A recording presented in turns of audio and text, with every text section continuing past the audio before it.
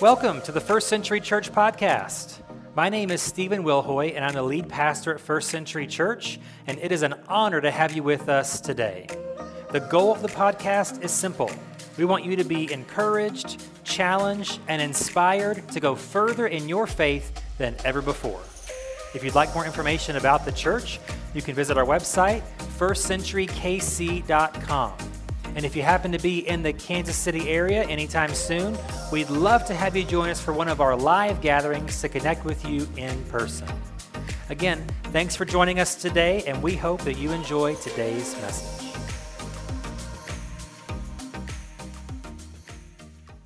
So last week on Easter, we started a series, and I didn't really frame it in this way. But this is actually going to be week number 2 of a series that we are in that we are calling Catch You on the Flip Side. You may have noticed these little slips of paper on here, and I'll go ahead and mention these. There's one of these on every spot because this week and next we're going to talk about heaven and hell. Today, hell, so spoiler alert, it's going to be hot and heavy today. Get that, what I did there? But then after that, the last 2 weeks of the series, we're going to take your questions that you might have about the subject of death and the afterlife. That's what this series is about, Catch You on the Flip Side, the afterlife. And so there are a lot of questions. That's why we're covering this series. That's why we're doing this, because there are a lot of questions, a lot of unknowns, a lot of miscommunications, misunderstandings about this topic. And so whatever question you have about this topic, we would love to discuss that the final 2 weeks. So it's going to be kind of a free-for-all. If you have a question, write it on this piece of paper. If you have multiple ones, there's a plain black backside as well. Drop it in the offering basket back there or wherever, and we will wrestle with these in the coming weeks. But today, we're going to continue, again, week 2 of this series, and here's the reason why we're covering this topic. The important theme behind this series is what you believe about death will affect your actions in life. What you believe about death will affect your actions in life. And so we're covering this topic about death and the afterlife. If you think that there's no life after this one, it will affect how you live this life. If you think that this life and existence is meaningless, it will affect how you live your life. If you think that there is a life yet to come after this one, it will affect in some way, maybe many different ways, but it will affect the decisions that you make, the actions that you take, the words that you speak, all those types of things. What you believe about death will affect your actions in life. And so we're covering this idea here this week, and we're going to get the negative week out of the way today, okay? Today we're going to talk about hell. Please don't get up and leave, okay? It's not like that. But we're going to talk about it because actually, interestingly, Jesus talked more about hell than he did about heaven in his public ministry. It's interesting to think that. So really, the top topic Jesus talked about was money. That's even scarier for me to preach about than hell, honestly. But he talked about money a lot. And then the second most common thing he preached about, was hell. And we'll talk about why today. But hell, maybe you have this idea it's a scary place. Maybe you don't think it exists. Maybe you think you're living through hell on earth right now, and this is as close as you'll get to hell. Maybe not. Some people have that view. There are things about hell that might be confusing, maybe even angering or frustrating to certain people, certain aspects about hell. And so what I'm going to try to do today in a few minutes, and I say a few, I'm going to try to contain myself. I'm going to try to explain the truth about hell. The truth about hell. There are, again, misunderstandings, misconceptions about this touchy topic, maybe a personal topic, maybe a difficult, rough sort of topic, but we're going to try to plow through 5 truths this morning about the doctrine of hell. And there is going to be quite a bit of scripture today, so if you're taking notes, have fun, stretch your hand out real quick, just take a second, massage that thing, and it'll be good. So let's start with this one. Here's a good jumping off point. The first truth about hell, I want to talk about its true purpose. What is the true purpose of hell? Because I think most of us have this idea that it's where sinners go to be punished forever and ever and ever, okay? Actually, the true purpose of hell is to punish rebels against God, broadly speaking. And that actually is broad now, but originally the true purpose was very narrow in its original intent. here's what Jesus says. We referenced this story last week in Matthew 25, where Jesus is giving us sort of this view into the future. At the end of time, everyone on earth is judged. We mentioned that last week. And Jesus says that God will separate some on his right and some on his left. The ones on the right, yay, get to go to heaven, paradise. That's next week's sermon. So come back next week for maybe a more positive type of sermon. But the ones on the left, he says, depart from me, I never knew you, and they are banished to hell. But here's how he describes the true purpose of hell. Matthew 25:41. He says, the king will turn to those on the left and say, away with you, you cursed ones, into the eternal fire prepared for the devil and his demons. So Jesus is telling us the original purpose of hell was to punish Satan for his rebellion against God. Now, so Satan, whether you know this or not or believe it or not, is a created being. So there are not two cosmic supernatural forces in the universe. There's only one of those, and it's God. Satan is created as an angel. He's also known as Lucifer, right? That's his angelic sort of name. He's a creation of God, just like you and I are. And just like you and I do, he rebelled against God. Now, his seems more epic, right? Because he literally recruits a third of the angels in heaven in the distant past and tried to lead an actual rebellion against God. He says, I will be like God. I will ascend to God's throne. I'm going to take his place. I deserve all this power, glory, majesty, and praise that this guy is sitting on his rear end getting all the time. I deserve that. Didn't go so well for him. He didn't get very far in his rebellion, and so he's banished from the glory of heaven. The question is where he went, which we'll talk about in a minute. So he's leading this rebellion, and at that moment, after that event, then hell was basically then at that moment created in some way, in some form by God to punish Satan and we call them demons. They really are angels, I guess. For their rebellion against God. This is a promised sort of punishment that Satan has in front of him. And when you get to the very end of Scripture, Revelation 20, John has a vision of all these events in the future yet to come. And one of these events is that moment of punishment for Satan. Here's what John sees, Revelation 20, verse 10. Then the devil who had deceived them was thrown into the fiery lake of burning sulfur, joining the beast and the false prophet. I won't get into that today, okay? There they will be tormented day and night forever and ever. So Satan, after his rebellion, he's already been sentenced to eternity in hell. And he will one day be punished for eternity in hell. But here's the issue. Here's where we come in the middle of the already and the not yet, is we're in the middle of that time frame. Because even though Satan he's fighting a losing battle, and I think he knows this, however, his rebellion already failed, and he knows that his fate is sealed, but he's still fighting this same rebellion today. And he's still recruiting people for his side today. So he's still recruiting rebels and still declaring war on God and all who worship him, all who follow him. And here's what Peter says about that. 1 Peter 5:8, he says, stay alert. Watch out for your great enemy, the devil. He prowls around like a roaring lion looking for someone to devour. Now, I will say, this strikes me as funny that Peter uses this imagery of a lion because typically it's the female lions that go out and hunt, right? So I'm wondering if Peter's like jabbing Satan a little bit here, calling him a girl, it's the females that go and hunt and devour, not the males, right? I don't think he's doing that, but I think that way sometimes, and that was just funny to me, Maybe he is, I don't know.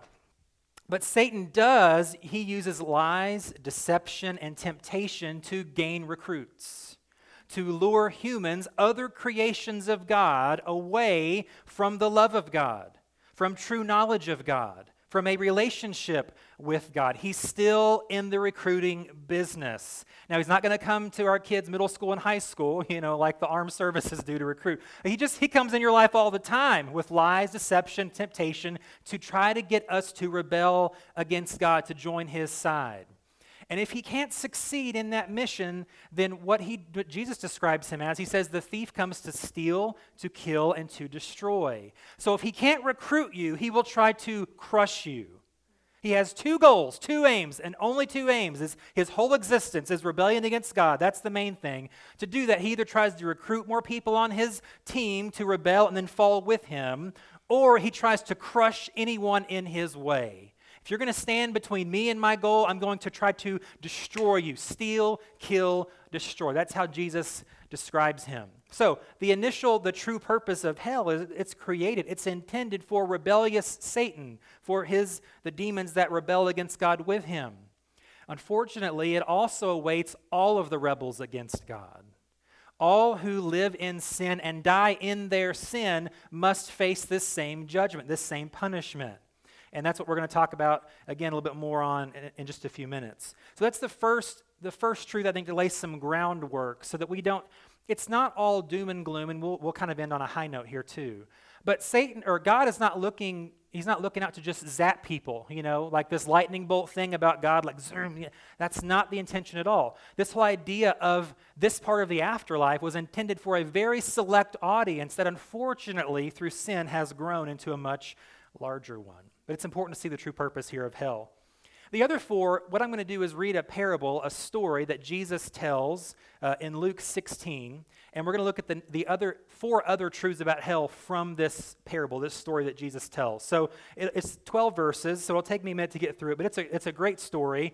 And again, we're going to look at four other truths here about hell from this story. So Luke 16, starting at verse number 19. Jesus said, "There was a certain rich man who was splendidly clothed in purple and fine linen, who lived each day in luxury. At his gate lay a poor man named Lazarus, who was covered with sores. As Lazarus lay there longing for scraps from the rich man's table, the dogs would come and lick his open sores. Finally, the poor man died and was carried by the angels to sit beside Abraham at the heavenly banquet. The rich man also died and was buried, and he went to the place of the dead. There in torment, he saw Abraham in the far distance with Lazarus at his side. The rich man shouted, 'Father Abraham, have some pity. Send Lazarus over here to dip the tip of his finger in water and cool my tongue. I am in anguish in these flames.' But Abraham said to him, 'Son, remember that during your lifetime you had everything you wanted, and Lazarus had nothing. So now he is here being comforted, and you are in anguish. And besides, there is a great chasm separating us. No one can cross over to you from here, and no one can cross over to us from there.' Then the rich man said, 'Please, Father Abraham, at least send him to my father's home. For I have 5 brothers, and I want him to warn them so they don't end up in this place of torment.' But Abraham said, 'Moses and the prophets have warned them. Your brothers can read what they wrote.' The rich man replied, 'No, Father Abraham, but if someone is sent to them from the dead, then they will repent of their sins and turn to God.' But Abraham said, 'If they won't listen to Moses and the prophets, they won't be persuaded even if someone rises from the dead.'" Very interesting story, and sometimes the story makes hell even more confusing than it already is. So we're going to try to get through 4 other truths here about hell from this story. So the second truth that we see about hell is that it is real pain. So verse 24 says, "The rich man shouted, 'Father Abraham, have some pity. Send Lazarus over here to dip the tip of his finger in water and cool my tongue. I am in anguish in these flames.'" So in this story, the word torment is used to describe hell twice, and this word anguish is used twice as well. This man in this story experienced real, literal, physical pain. He felt the effects of this place that he was in. Now, maybe you've heard some people, and they have a different view of hell. Maybe you have heard people say, "Yeah, big party. Oh, hell's going to be so much fun. It's going to be, I'm going to be dealing with my buds, and we're going to be just having a good old time." And I would say, you're crazy. That's an insane thing to say. And this idea, though, of hell being not a big deal or being a party or it's going to be fine, it's not a new idea. Okay, your bro didn't come up with that himself, okay? It actually dates back hundreds of years. So there's an epic poem by John Milton in England, and it's called Paradise Lost. Maybe you've heard of that or read that in school, possibly. It was written in the 1660s, and this is basically an epic poem. It's a work of fiction. It's not true, right? He doesn't know what happened, but he basically, through this epic poem, writes the fall of Satan, that event, and then the fall of man in the Garden of Eden. And it goes on forever and ever. It's really hard to read, but I recommend trying it. It's interesting. But the reason I bring that up is because near the very beginning of this poem, when Satan is first banished from heaven, there's a line here that illustrates this same idea. Oh, hell's a party, right? Because what Satan says when he's banished, he says this: better to reign in hell than to serve in heaven. Better to reign in hell than to serve in heaven. Now, from this quote, again, it's a work of fiction. It's a poetic device. But I think it reveals two other quick things that are incorrect about some views of hell. The first thing is, hell is not Satan's kingdom. Okay? In fact, we already read from 1 Peter, he says he goes about like a roaring lion. Where? Well, not in hell, here on earth. Okay? Scripture also tells us, 2 Corinthians 4:4, so hell is not Satan's kingdom. You know actually what is? This fallen earth.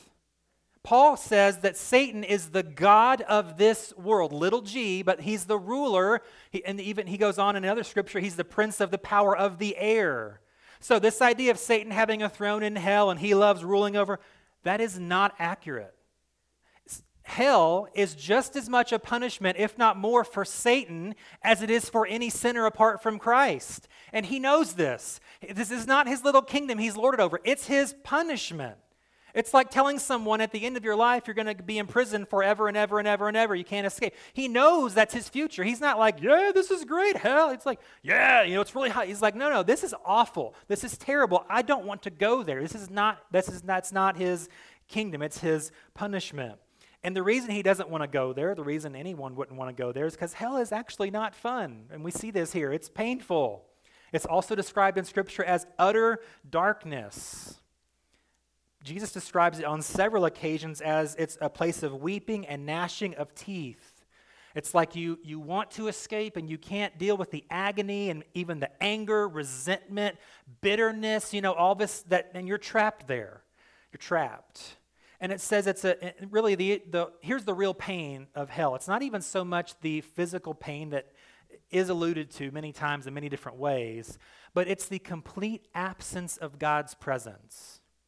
That's what makes hell, hell. It is the only place in the universe, even if hell is in this universe, I don't know where it is. I don't think, if we dig down to the earth's core, I don't think we're going to find people burning in a lake, okay?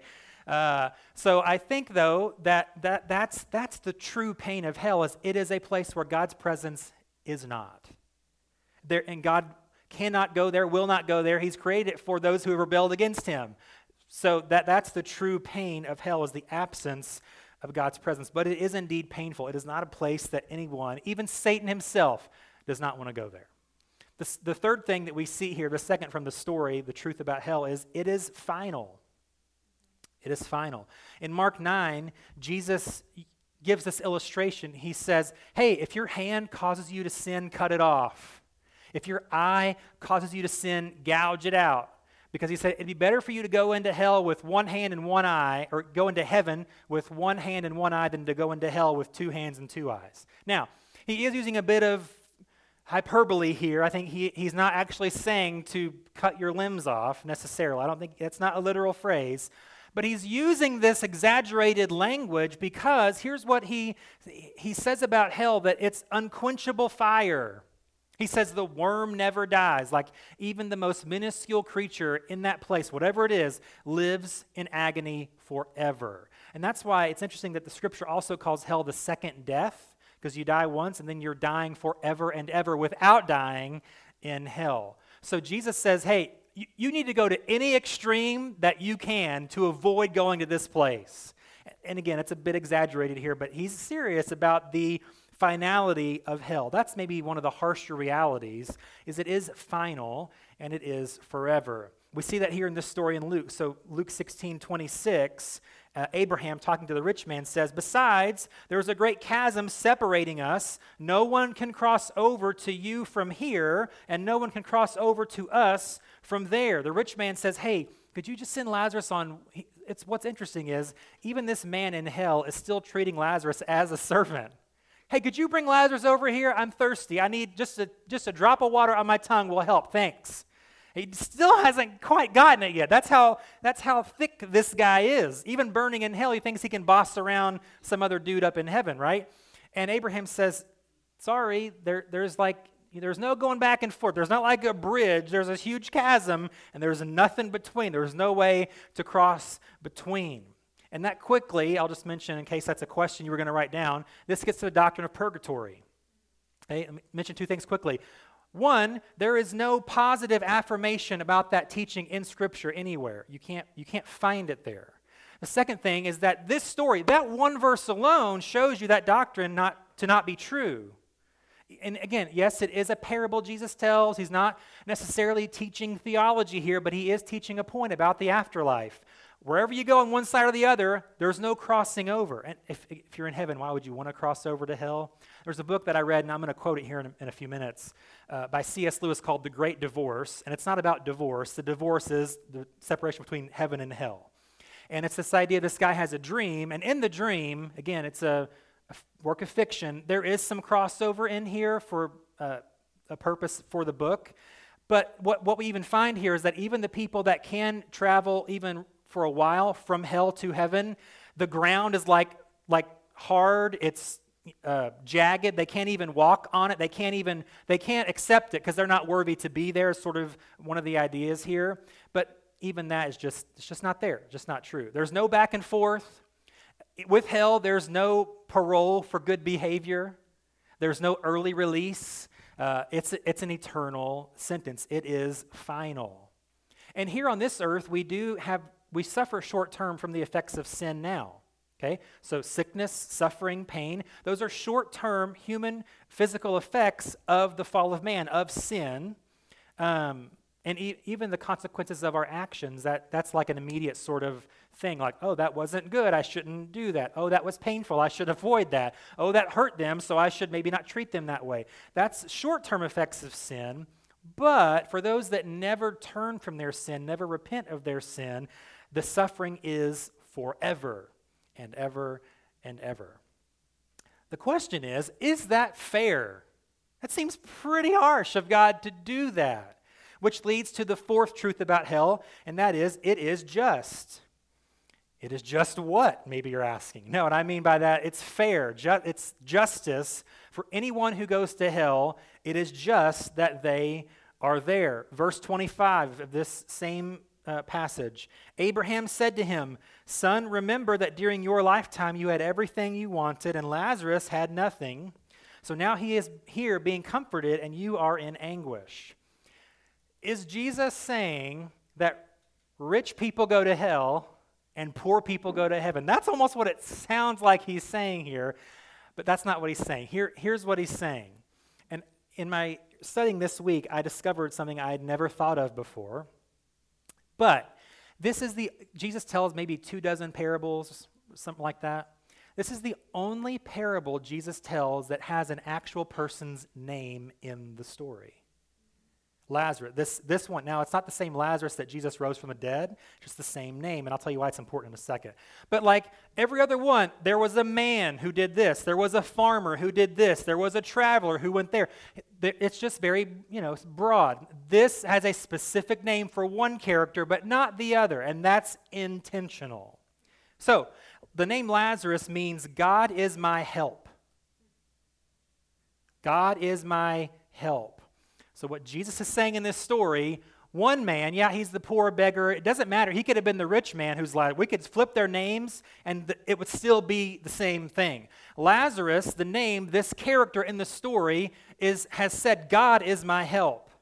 The other man who just happens to be rich, you can be a poor person and go to hell. Okay, I'm just going to say it. So, but because he is rich, but he doesn't have a name. So this one character says, God is my help. The other character is saying, I am my own help. That's the main moral of the story. One man has put his faith in God to receive salvation. The other person has put their faith in themselves, and they receive the reward, the punishment for how they've lived their life. That's the main part of the story. That's where the English thing, the translation thing really, when we can get through that, makes the story so much easier to really understand. It's not a rich-poor thing. It's not if you make a certain amount, if you're a certain part in the tax bracket, you're going to hell, baby. It doesn't mean that. There are righteous rich and there are sinful rich people. There are righteous poor people and there are sinful poor people. You know this in your life. You know that there are some rich people who are the most generous, nice people you've ever met, and there are some rich people who are snobs and selfish and greedy. You know there are some poor people who are overly generous with all. And you're like, whoa, you need to kind of slow down because you need that, and you worry about them. And then there are some poor people who they are snobs and they are selfish and we just know this to be true. So it's not the condition of their bank account, it's the condition of their heart that Jesus is talking about. Lazarus says, God is my help. He receives salvation and enters paradise. The rich man, the nameless man, he is his own help and he's receiving his just punishment. So that's how we see it's just. And we see it here even when you look at what the rich man said in hell, never once did he complain about injustice. He's not saying, Abraham, this is not fair, bro. Or he's not looking around, there's got to be a mistake here. I was a good person. He never says that at all. He understood. All he wanted was a little bit of relief.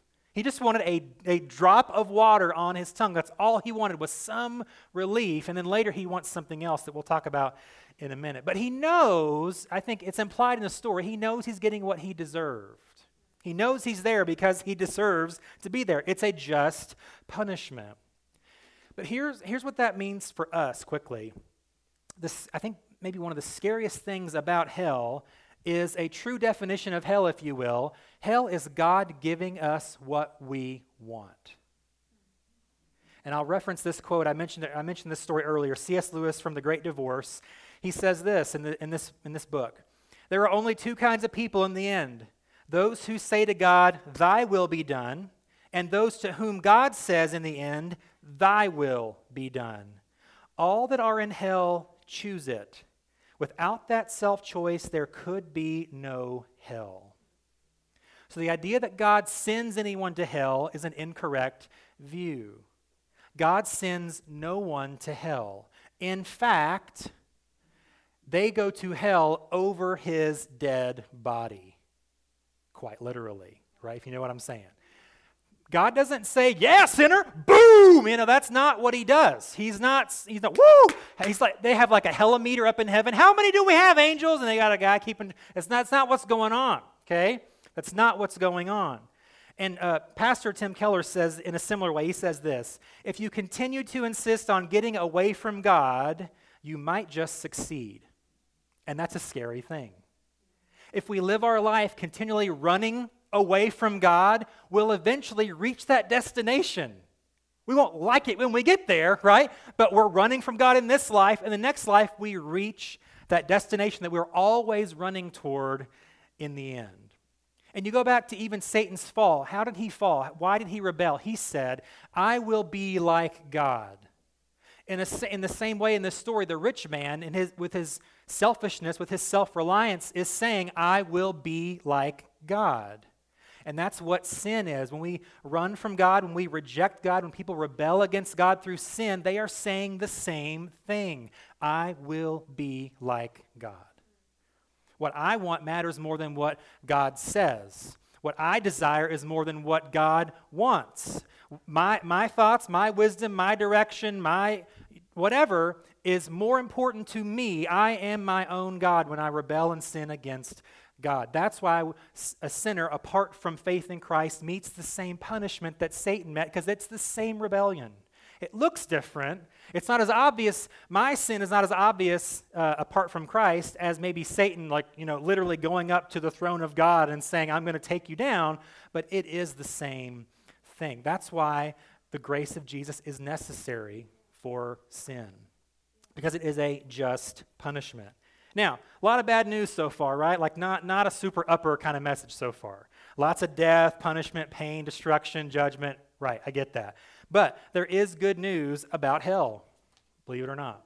There's good news. Here's the good news about hell, the fifth truth about hell that we even see here in the story. It's this. It is preventable. Hell is preventable. 2 Peter 3:9, it says, God would that none perish, but that all come to repentance. Romans 6:23 says the wages of sin is death. That's the bad news. But the gift of God is eternal life through Jesus Christ our Lord. Hell is preventable. So again, like I referenced, when anyone goes to hell, God's not laughing all their way down.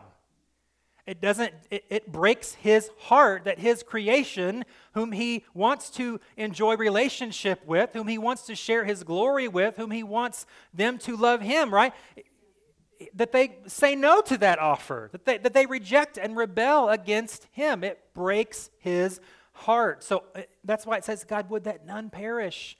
It's not a desire of his to see how full he can get hell. Well, we got to do an expansion project down on the basement floor, guys, because it's getting really full. That's not what God's about. It's really one of the few. Sin is the thing that tears God apart. So he made a way out. He did. He made a way out.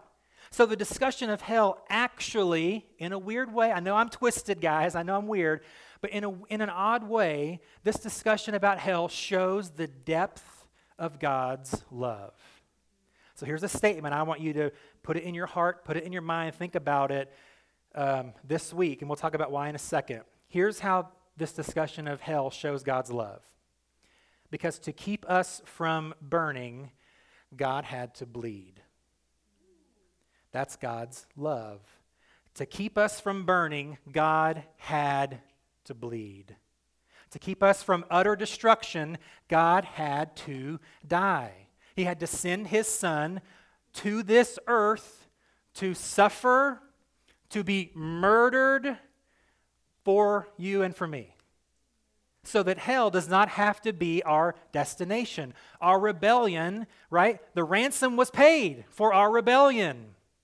That's the whole point of God's love, seen even through this discussion about hell.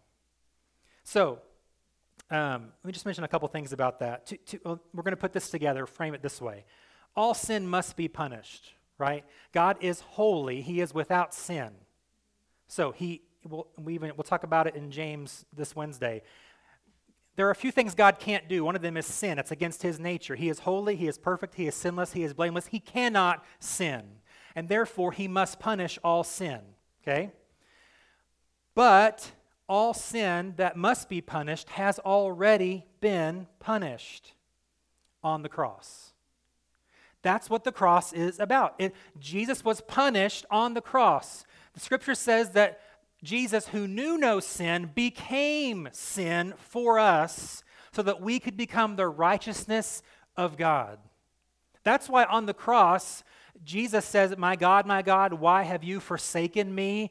Literally, in that moment, it's not really written on the page, but in that moment, God is looking away from his Son because he is sin. He has taken upon himself, the scripture says, the sins of the world. For us to not burn, God had to bleed. He had to die. And what's interesting about hell is that it never ends. We already said that, right? It never ends. You can never get out. Why? Because me simply suffering for a time doesn't repay the debt I owe to God for my sin. It doesn't make my rebellion okay. Well, now we're even. I suffered for 20,000 years in hell. Now I'm fine. No, it never ends because I can't ever repay the debt of sin that I owe to God. Yet in one 6-hour period, Jesus paid all of the sin for every human who has ever lived in that moment. That paid the penalty that an eternity in hell will never pay. That's the power of the cross. That's the power of the death and then the resurrection of Jesus. Jesus says, hey, that wasn't no thing. I'm God. I'm good, But the death of Jesus is... It shows us God's love for us, even despite this idea of the existence of hell. For us not to burn, God had to bleed. So here's the question. Has your sin already been punished through Jesus? If it has, there's good news and there's a purpose to that. Or, let me get to the other part though, are you like the rich man? Have you said, no, I'm good. I'm on my own. I'm fine. Life is good. We all struggle. We all deal with stuff. Nobody's perfect, Stephen. That's not the problem. That's not the point. Well, that is the problem. Nobody's perfect. The issue is, what do we do with that knowledge of our imperfection? What do we do with that issue, the knowledge of our sin? It's already been punished through Jesus if we place our faith in him, taking our place on our cross for our sin, right? That's the good news. If we haven't accepted that substitutionary sacrifice, then we will be judged for our own sin, and we can never repay it. That's the bad news. So let me go back to both of these there. If you put your faith in Jesus, then this conversation about hell should motivate us to share the gospel with those people around us. It should light a fire under us, so to speak, to tell people, and again, this is not a thing to scare people with. Now, it might scare them if they believe in the reality of hell. Yeah, well, I don't know if I like that. That's a good thing, but it's not a scare tactic. Hell, again, in its deepest level, shows God's love. He doesn't want you to go there. He must punish sin, but he already did through his son Jesus. And if you simply put your faith in him, right? That's all it is. It's an act of faith that pays the penalty for our sin against God and keeps us from God's judgment. Even Jesus says God loved the world. He gave his son. Whoever believes in him wouldn't perish, hell, but have eternal life, heaven. That's good news. But for those that have not put their faith in Jesus, today can actually be a great day, because it can be a day where we stop running, we stop resisting, we stop rebelling, we stop being like the rich man, I'm fine. We can be like Lazarus and say, no, my help comes from God. God, I need your help. I need your grace. I need your forgiveness. I need your mercy applied to my heart and my life for my sin that I must pay for, but Jesus already did. We can accept God's grace and forgiveness. We can live in his love and not under his judgment. What an opportunity we have to share that message as we live out this amazing trade-off that God offers us through his son, Jesus.